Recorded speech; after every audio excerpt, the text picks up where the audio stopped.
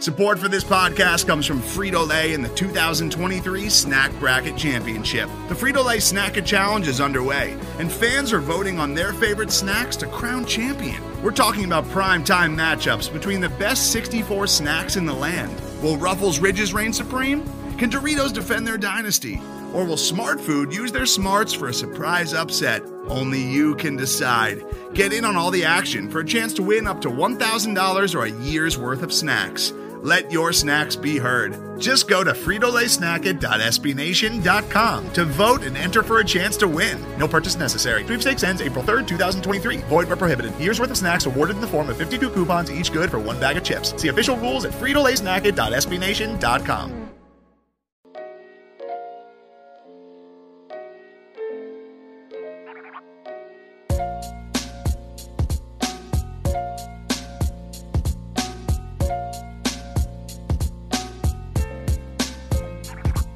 And one of the things we talk about is if we don't give effort, if we're not recognized for effort at University of Oklahoma, then I'm a con man and they're a fraud.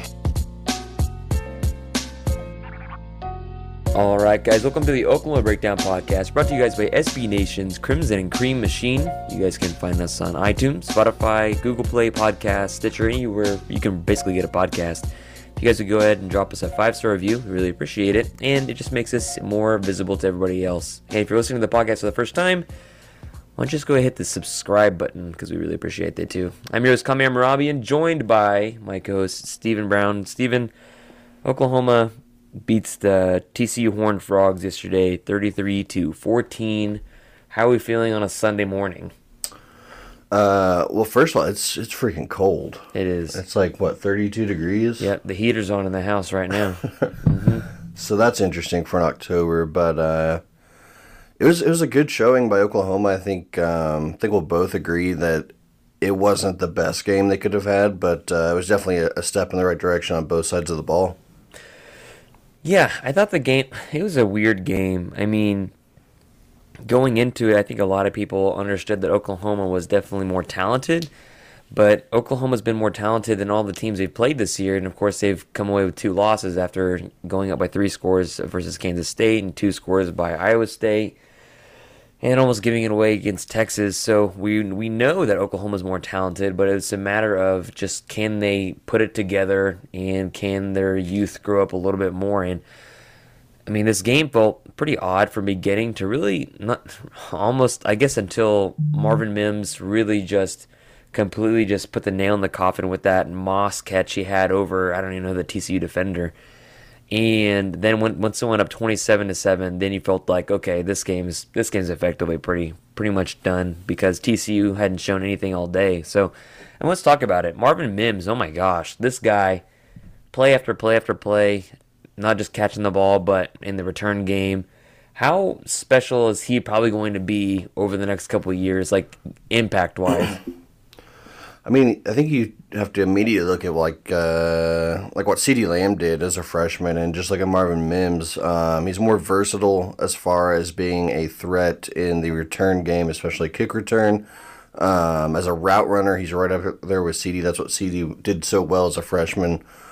Came in, just looked the part right away. So the scary thing is he has at least 2 more years to go, and obviously you can kind of tell with his body he's just not there yet. He still has that freshman, that high school body. So give him a year. It's going to be scary.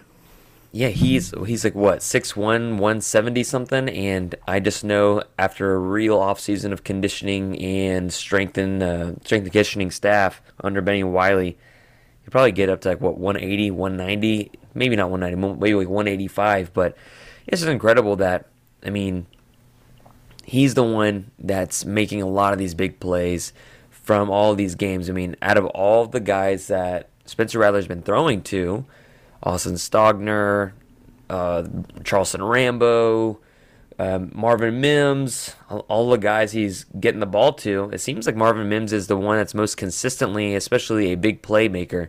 And so Mims all day, true freshman, was really impressed by him.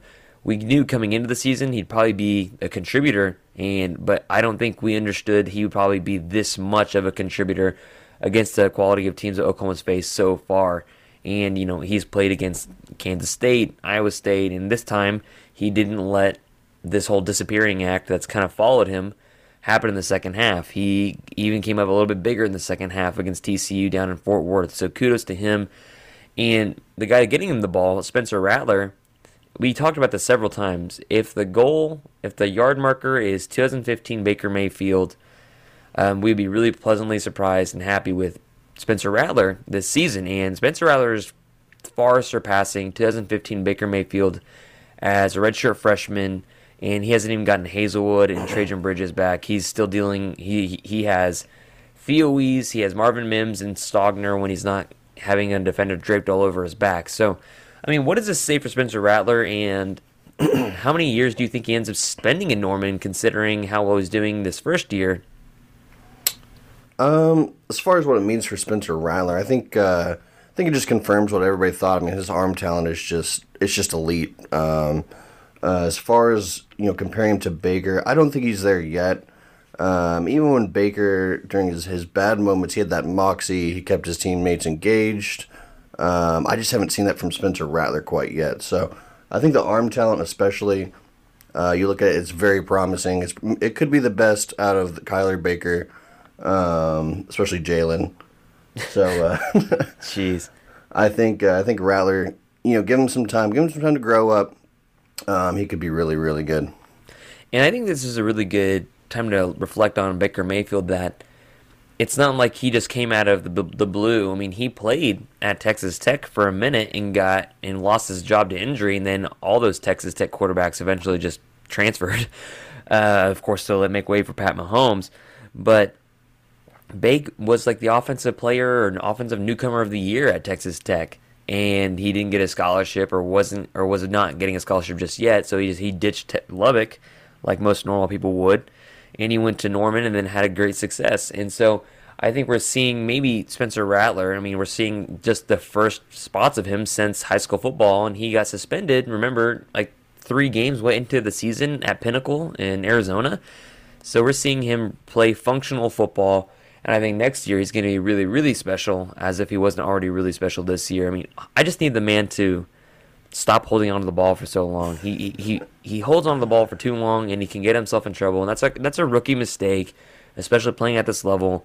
I need him to stop trying to spin move defensive ends, trying to lower the boom on him, because he's going to get lit up one game, and he's going to get knocked out for the game.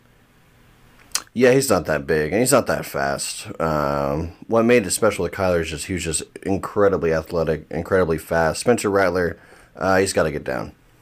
Yeah, he made some great plays. He's going to break some ribs. He made some great plays, avoiding pressure, avoiding a few sacks, and scrambling up down the field, and making great throws out of them. But he's going to get killed. And there were several times that we look back at it and we're like, why is he running the read option right there?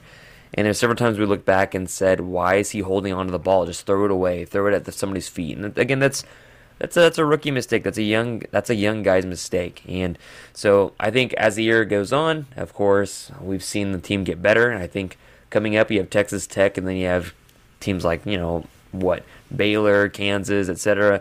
So the second half of the season is really among Oklahoma, and they have Oklahoma State left, and then really, they should win the rest of the games. But let's talk about Charleston Rambo. I mean, coming into the season, a lot of people said, hey, he's the second leading receiver after CeeDee Lamb. He almost had 1,000 yards receiving with a Jalen Hurts. And people said, I guess he's going to be the new guy. I guess he's going to be the new number 1 wide receiver. And I think a lot of rational folks, I think anybody that's really seen them play, probably understood Charleston Rambo was not going to be that go-to receiver. He's not going to be a CeeDee Lamb. He's not going to be a Sterling Shepard. He's not a Marvin Mims. He's not a Jaden Haselwood.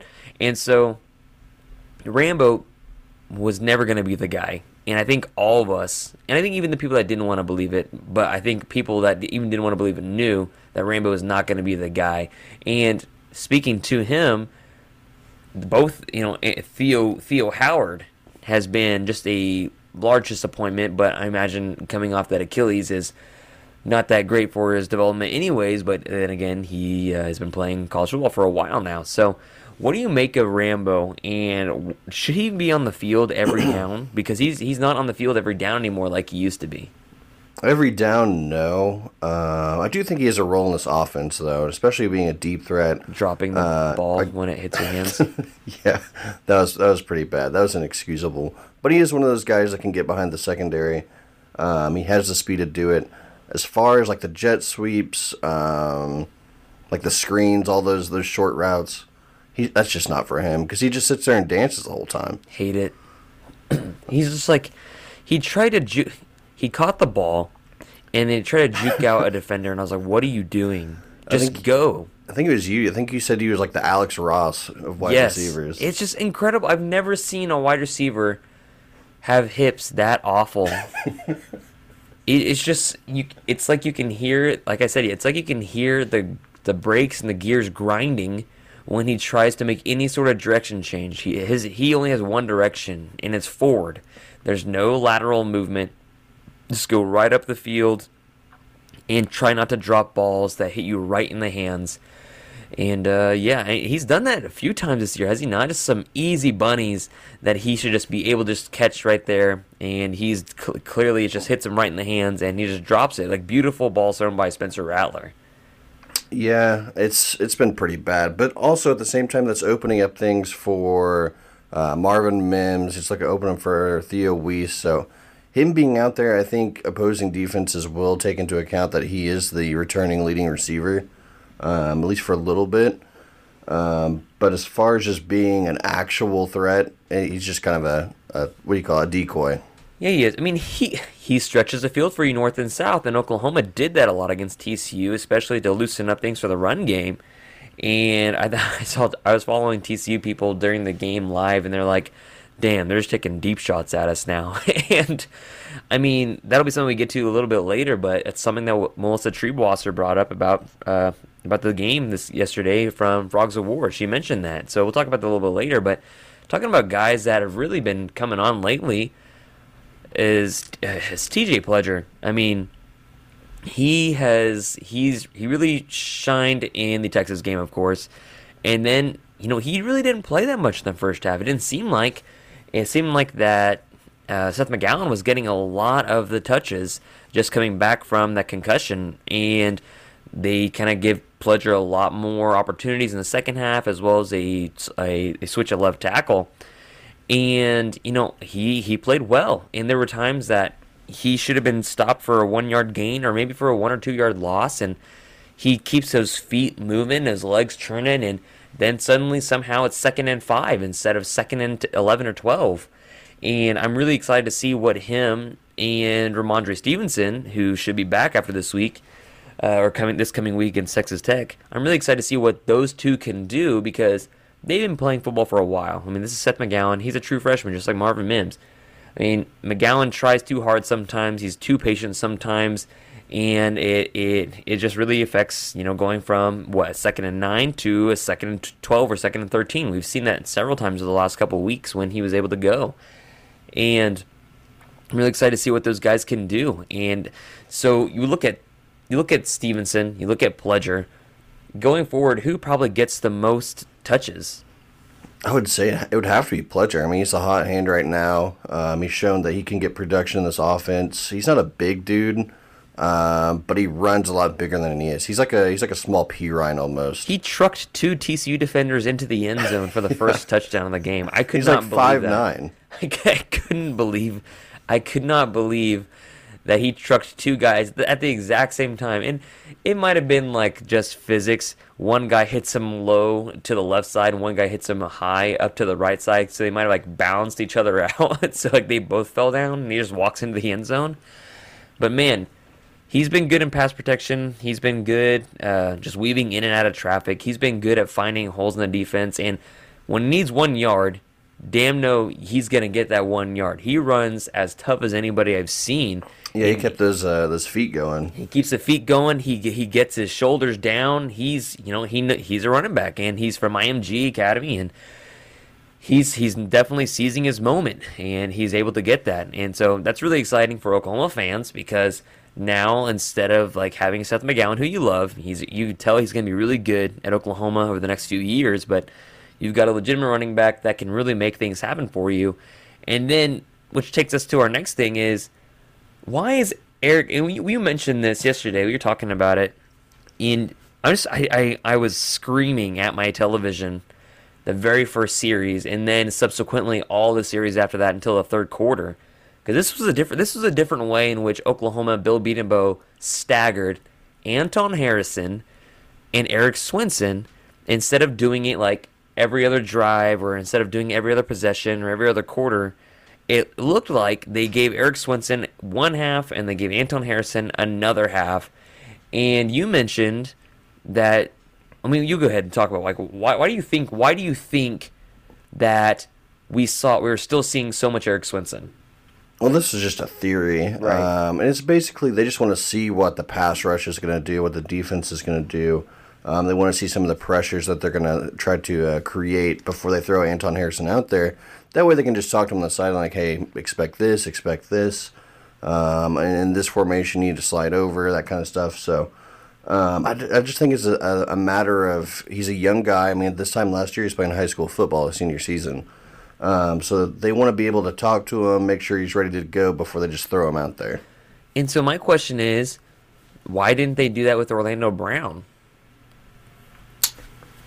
That's a good question. I have no answer for that one. And so like, I keep on thinking about that, and I think about, Erik Swenson wasn't in front of him? Yeah, I guess. I just think about the season is halfway over. At what point do you just trust him to make his mistakes maybe early, just like Erik Swenson is getting Spencer Rattler killed? I mean, like, why? What is the difference between Anton Harrison and Erik Swenson making mistakes and getting Spencer Rattler killed? One is going to be in there the entire time and has a higher ceiling and floor. And so why wouldn't you want Anton Harrison to learn from his mistakes instead of saying, hey, this is what's happening, be aware? That way, instead of waiting till the second half, maybe you get all your bumps and bruises out of the way out of the first quarter and you just keep on rolling with it. I feel like they are just stunting his growth as a pass protector a little bit more if they were to just let him play the entire game. It just blows my mind, and I absolutely hate the fact that it's there. And it almost seems like a Jonathan Alvarez, Creed Humphrey situation where Erik Swenson clearly is not the talent that Anton Harrison is, but also Swenson's always had an injury thing, especially with his shoulder, and I can't tell, now we're like, oh, he's fully healthy. Like, I don't know if he's fully healthy or if he's just not that great. And so I'm just like looking at this, and I cannot believe it. And I said I'd be so angry and I would scream last time, and I'm just so pissed. Like, I think everybody sees it. And I think there has to be something like kind of what you said about, learning from Erik Swenson and like what they're doing so they can coach him up on the sideline, because nothing else really makes sense. And turning on the defensive side of the ball, a guy that's been really having his world lit on fire, especially this season, like I think except for one game maybe, is Brendan Riley-Hiles and Bookie. I mean, Nick Harris straight up said on Twitter, he's like, 44 is bad. He is not good. He's a bad football player. And so why has he been having, I mean, of course he's going to have bad days when he's matched up against tight ends that are 6'7". I think that's fair. But he's been having bad days when he's not lining up against 6'7" tight ends. So I don't understand why he is the way he is. All the penalties, all the showmanship after getting beat and getting your helmet knocked off because some guy's bigger than you. I don't understand who he is as a football player and why he's been so bad this year. Can you enlighten me, maybe? I think we're starting to see that Bookie's just not that fast. I mean, he's a fast guy, but he's not elite. And when you look at that out route, I believe, and it was in the first quarter, Bookie just made a big misstep, and that caused like a 12-yard gain. Oh, was that where he got juked out of his shoes? It may have been. But essentially, he took a misstep inside and allowed the receiver outside. So it's a weird issue. I don't think he has the recovery speed. I think he can stay with anyone as long as he doesn't mess up. But that foot that goes outside, you're pretty much screwed at that point because the safety's not coming over. Right. So especially if it's Pat Fields. we're starting to see that maybe Bookie just isn't what we thought he was. And so I was talking to a good friend last night, friend of the pod, Keegan Renault, and oh god, yeah. And I was just like, is there anybody that can replace him? And there's Jeremiah Cradell. Yeah. And I mentioned, well, if Justin Harrington was healthy right now, who would he replace? Would Justin Harrington replace Bookie, or would he replace Pat Fields? I think it'd be one of the safeties, and I think just based on his JUCO tape, I believe Delarian Turner-Yell would slide over to Pat Fields' position. And then you would be a lot better immediately. Right, and then Justin Harrington would take Delarian Turner-Yell's position. Just based on what the tape showed, so could be wrong. He could play nickel. I mean, he's got the size and speed to do it. Right. Maybe if they needed like an emergency reserve. But I think Jeremiah Cradell showed some good stuff yesterday. He did. I think, and, I wanted to see more Woody Washington, but at the same time, TCU's offense couldn't get anything going, so you really didn't see in much of the secondary unless it was like a bust or something, or an actual gain of yards, because TCU just couldn't get anything going all day. They had a couple big plays that led directly to those two scores, but for the most part, they were pretty much dead in the water almost all day. So kudos to the OU defense, specifically the defensive line and even their linebackers. I mean, I really, really like Brian Asamoah. I don't know about the rest of Sooner Nation. I don't know about the rest of the Sooner fans. I really, really like him. I really like how Brian Odom has coached those guys up. I really, really like seeing not only Brian Asamoah, but Deshaun White doesn't really do it for me. He's a good linebacker. He's instinctual. He's usually there at the right spot. He is, he's a 4-star guy. He's not lighting the world on fire because he's a different kind of linebacker that Kenneth Murray was, of course. But I like to see Brian Asamoah and David Agwebu out there. Those guys are athletic.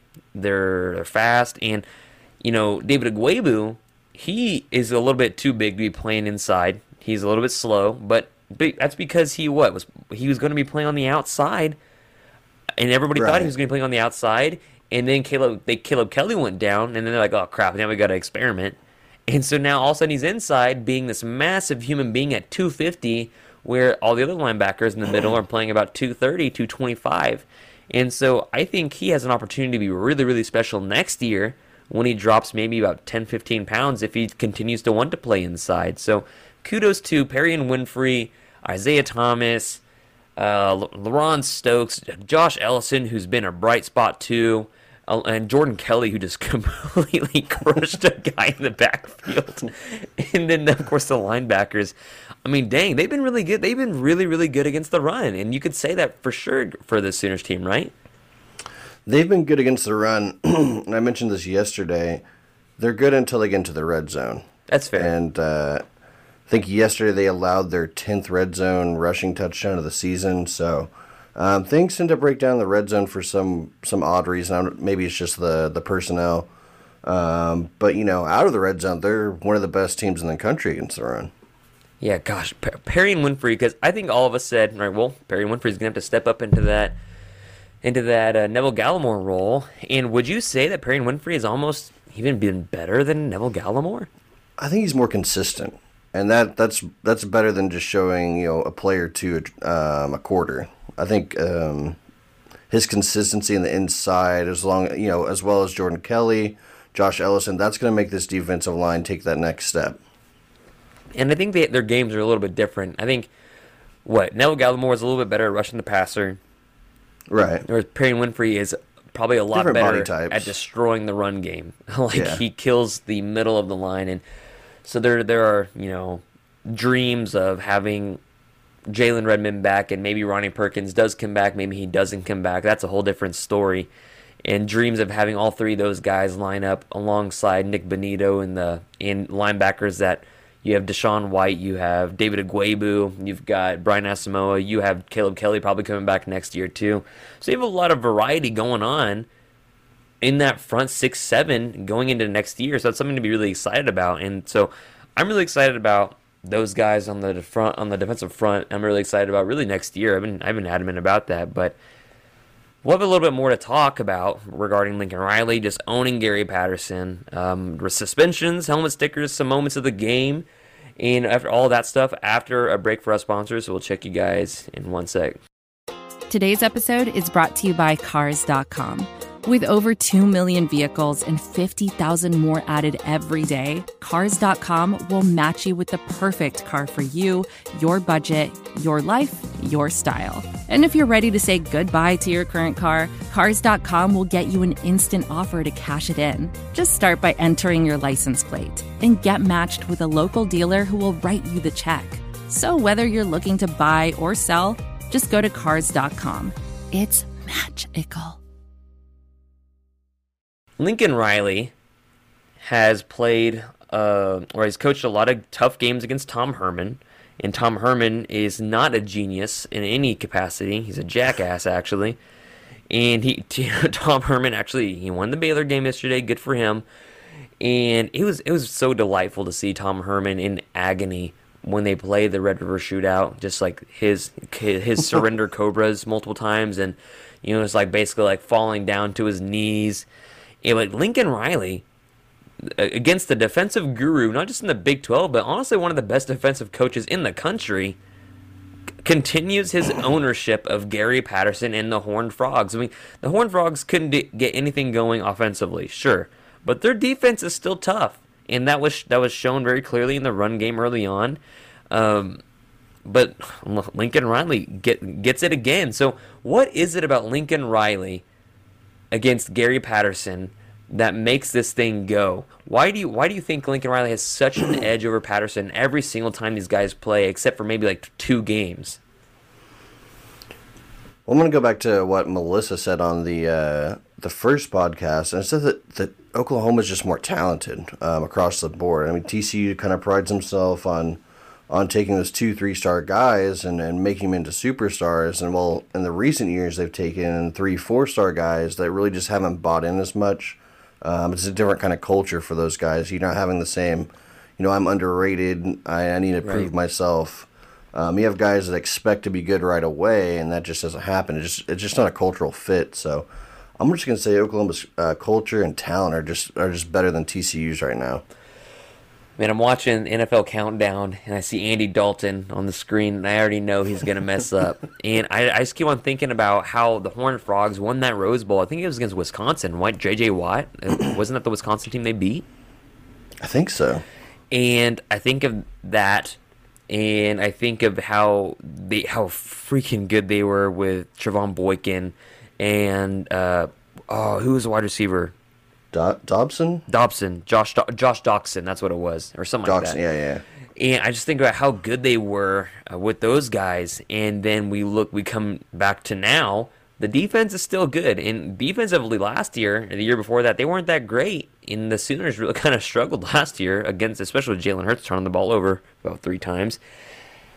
But man, their defense is good, but their offense can't seem to find a rhythm. And Oklahoma, more often than not, they are going to find their rhythm, especially under Lincoln Riley. And so talking about being in control most of the game, and what Melissa from Frogs of War mentioned, she mentioned specifically that when we asked her to say, hey, pick the game, she said, at the end, she I think she originally picked TCU. And I think a lot of people picked TCU because of the unsureness of how Oklahoma should play retrospect to their talent level, because they have a lot of talent, but that doesn't mean that they're going to win.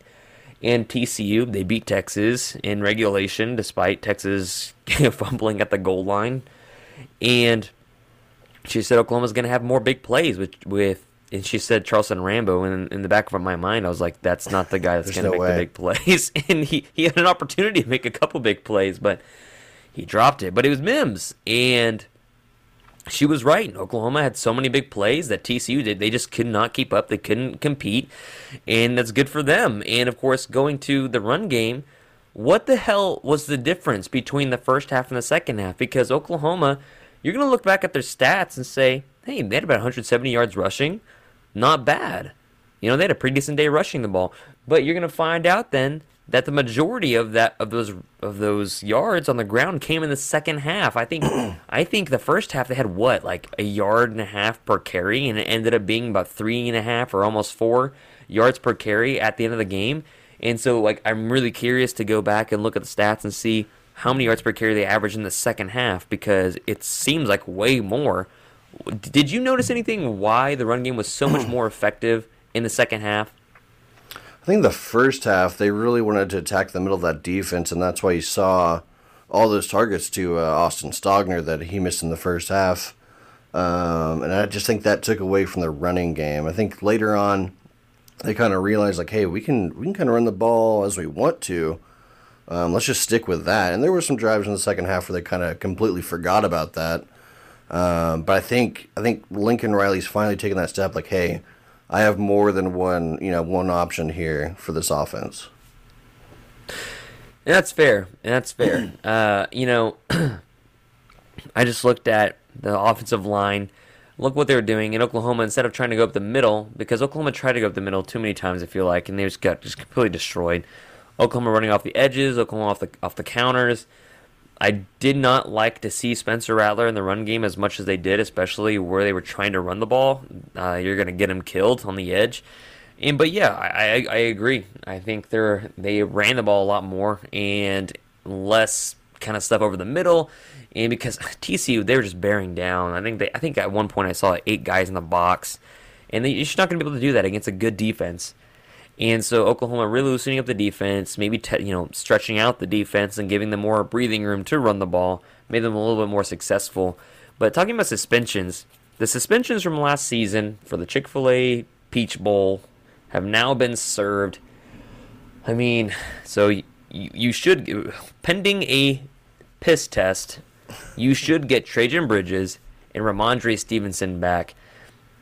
And so that's going to be really good for Oklahoma. And Jaden Haselwood may be back over the next couple weeks. Who knows? I don't know if he'll be back for Texas Tech, but looking at the games after that, maybe not out of the question. And then you have Ronnie Perkins. Yeah, then you have Ronnie Perkins. And I was talking, again, I was mentioning talking to Keegan last night, and I thought, man, this has to be, because a lot of people are suggesting that Ronnie Perkins is done for the year.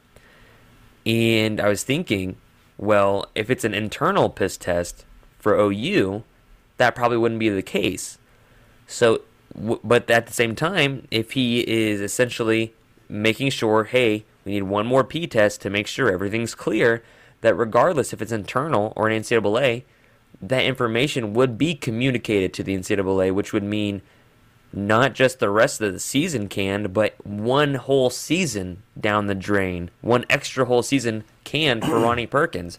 So we're trying to figure out maybe the logistics behind the NCAA and OU's kind of, drug tests, marijuana tests just for peeing, which is stupid in general because people have been smoking weed for thousands of years, and now we're angry that people are smoking weed still, which is whatever. There are more health benefits to it than people drinking, but we don't act like alcoholism in the Big 12 isn't rampant among coaches like Tom Herman.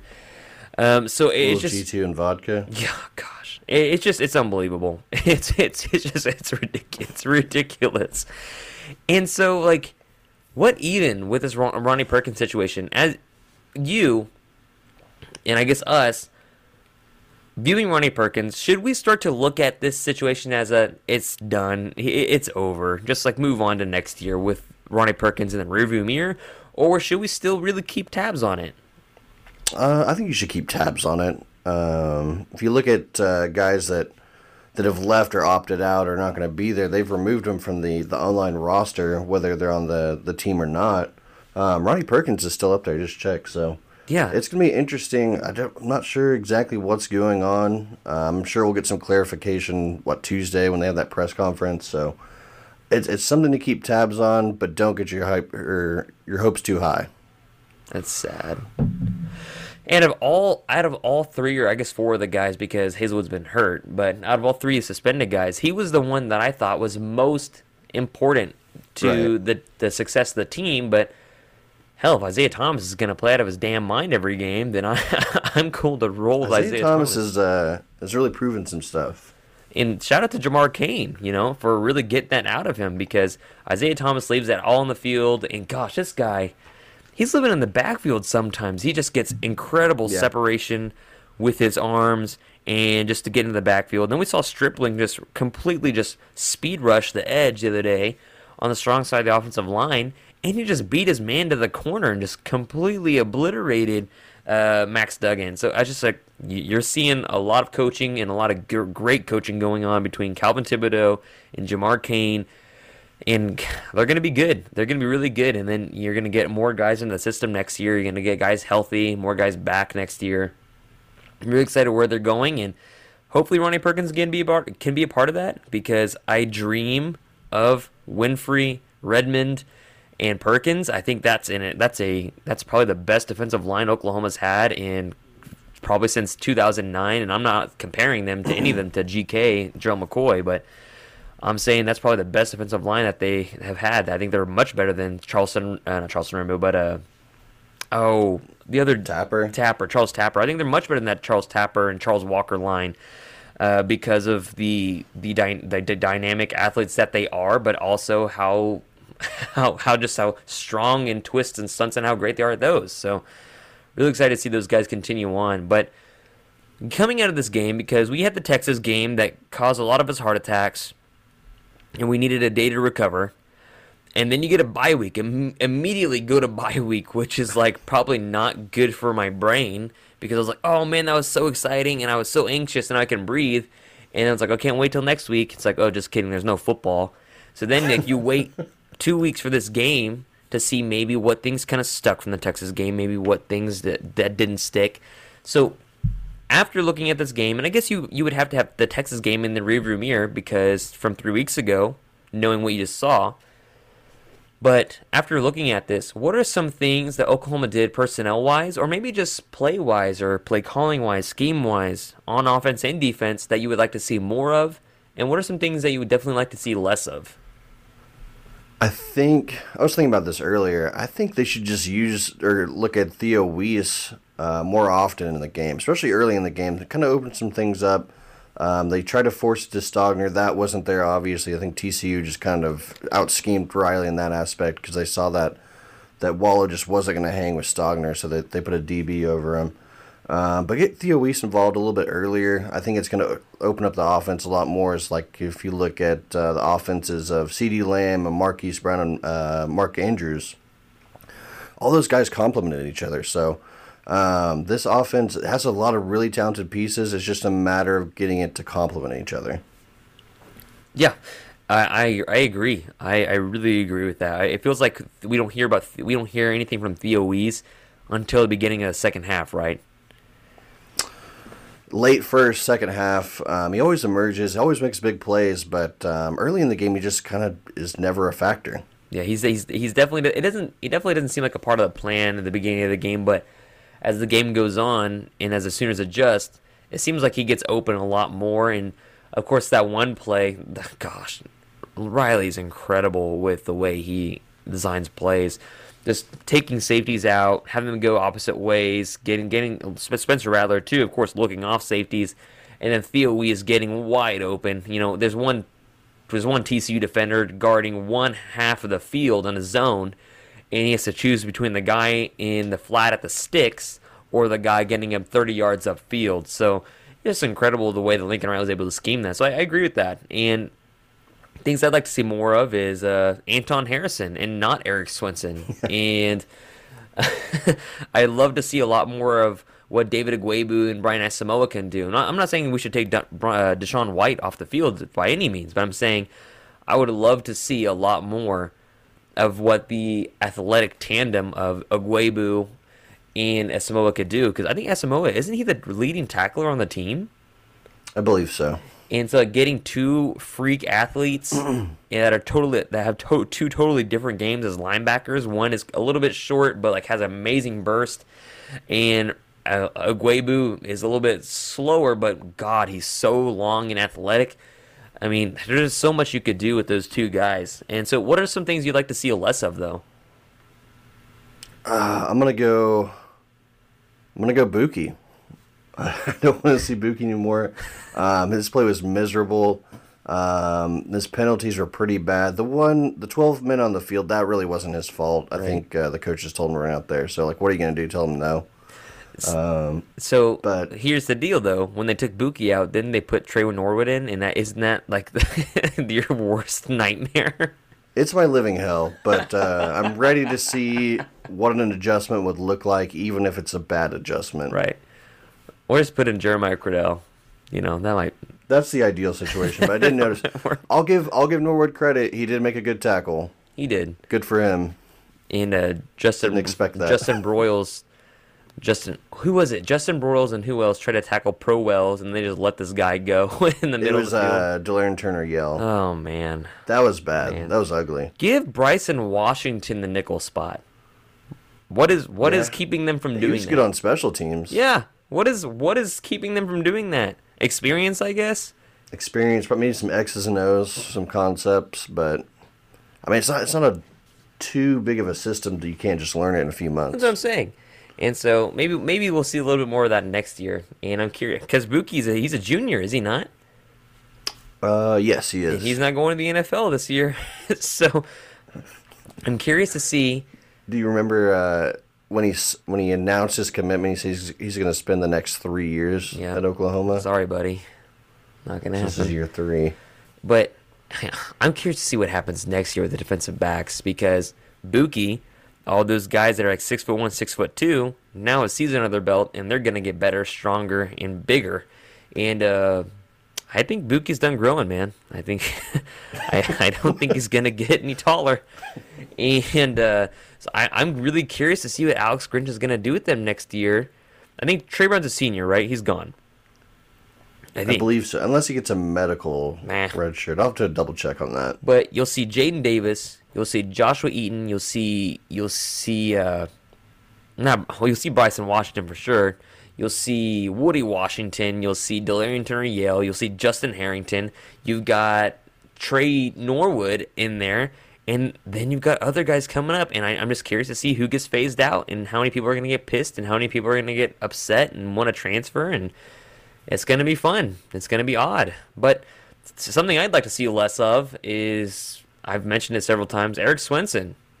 So I'd like to see more of Anton Harrison. Doubling down on and less of Erik Swenson. It just pisses me off. Like, his ceiling, Anton Harrison's ceiling, is very much higher than Erik Swenson's is. And if they're even that close, his floor is significantly higher than Erik Swenson. And so I think they should just put him in there and trust him that, yeah, we understand you are going to make mistakes. That's for sure. They're going to make mistakes. And just like Erik Swenson makes mistakes and gets Spencer Rattler almost killed, so then what's the difference?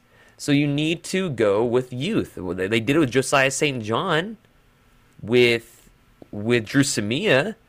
They did it with Jonathan Alvarez and Creed Humphrey. Why are we not doing this right now with Swenson and Anton Harrison? I don't get it. It blows my mind, and I hate it so much. But let's go to some helmet stickers, man. I think we know some obvious ones, but who are two of yours on offense?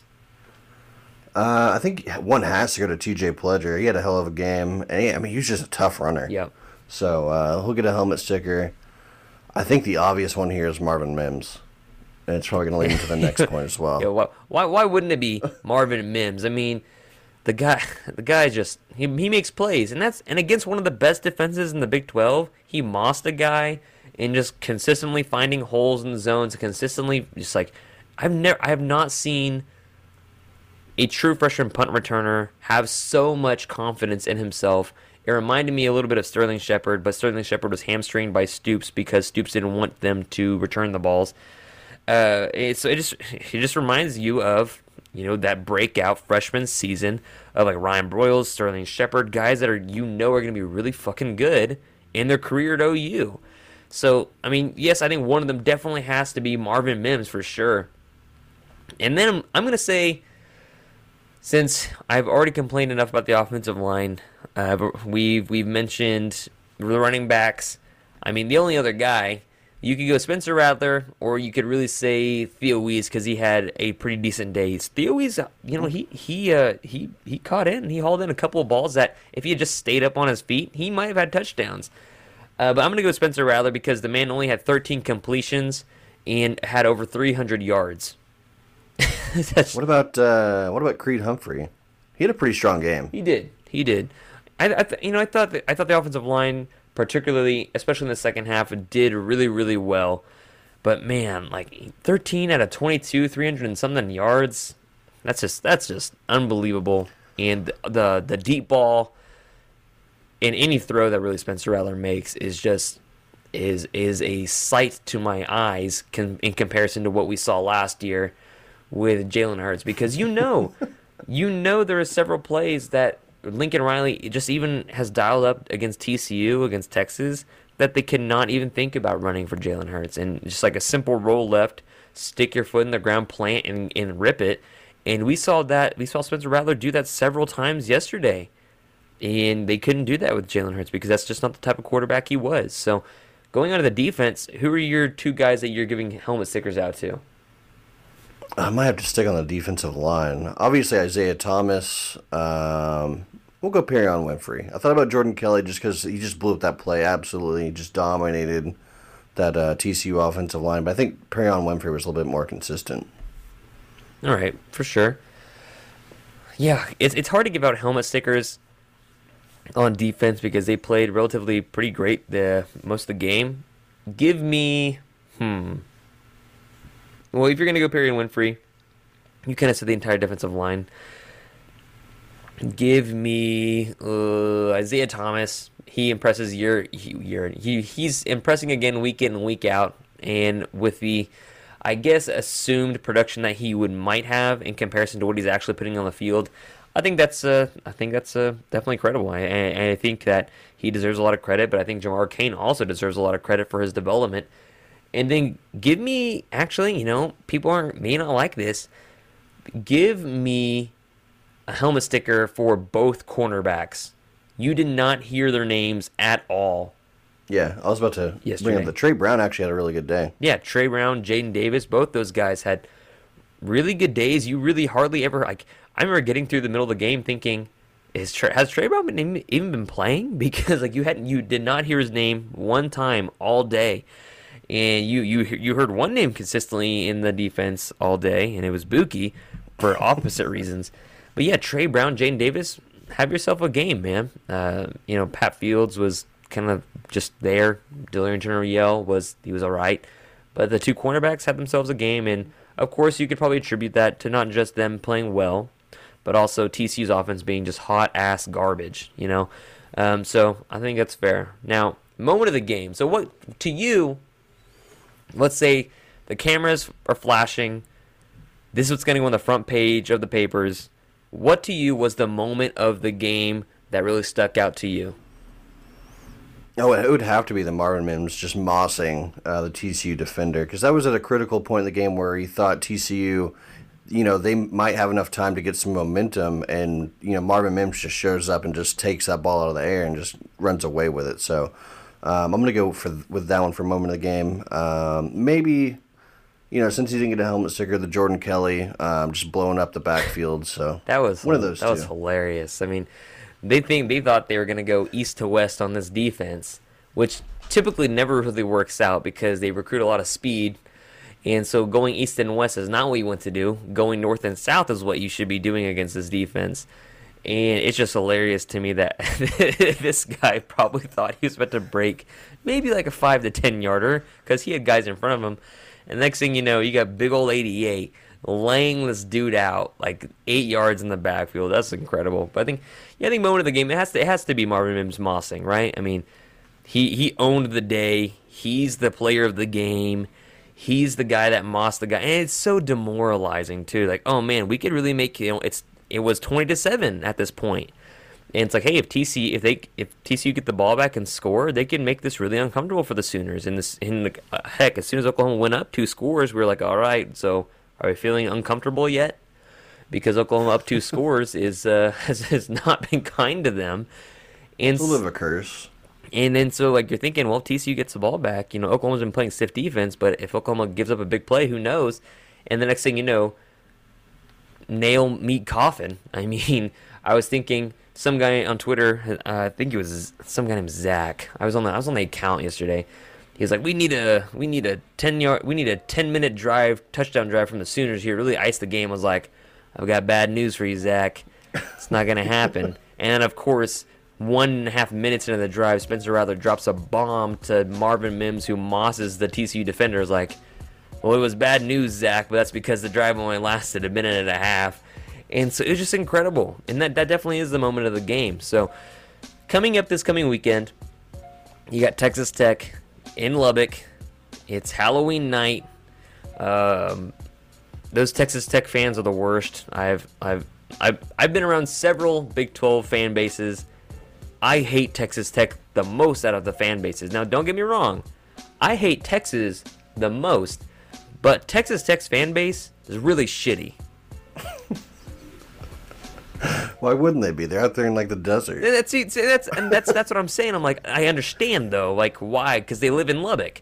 Like I'd probably have an attitude and an anger issue if I also lived in West Texas. So it's like that. It's like that commercial, that stupid State Farm commercial, whatever it is, or Allstate, or whatever I don't know what the hell it is, with Patrick Mahomes, and Aaron Rodgers, and Patrick Mahomes over there squirting ketchup all over this damn steak. And I was like, yeah, it makes sense. He's from Lubbock, so Patrick Mahomes probably would put a ton of ketchup on a porterhouse steak. It seems like a Lubbock thing to do. Seems like a West Texas. And these dudes, like, it's not the tortillas that bug me.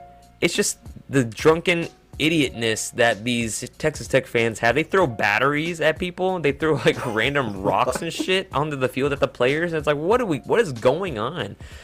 So I'm happy that Oklahoma gets to play a Matt Wells team that seems a little bit better on defense, but maybe taking a small step back on offense.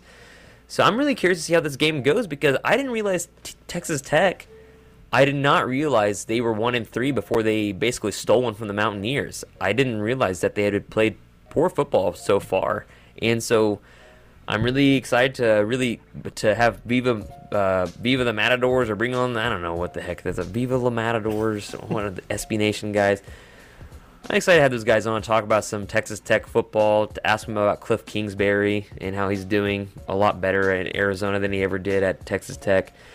So, yeah, that's about it, man. Do you have anything else? I think I'm good. All right, well, thanks for tuning in, guys, to this post-game edition of the podcast. It's a little bit longer, but that's okay. Follow us at crimsonandcreammachine.com, brought to you guys by SB Nation. You can follow us on Twitter. You can follow us at @CCMachine or at @JLarryShields. I'm Kamiar and Robbie, and you can follow me at @KMRobbie and CCM. And you can follow Stephen at OUUpdatedSB. Give us a 5-star rating. Really appreciate it. And we'll check you guys later.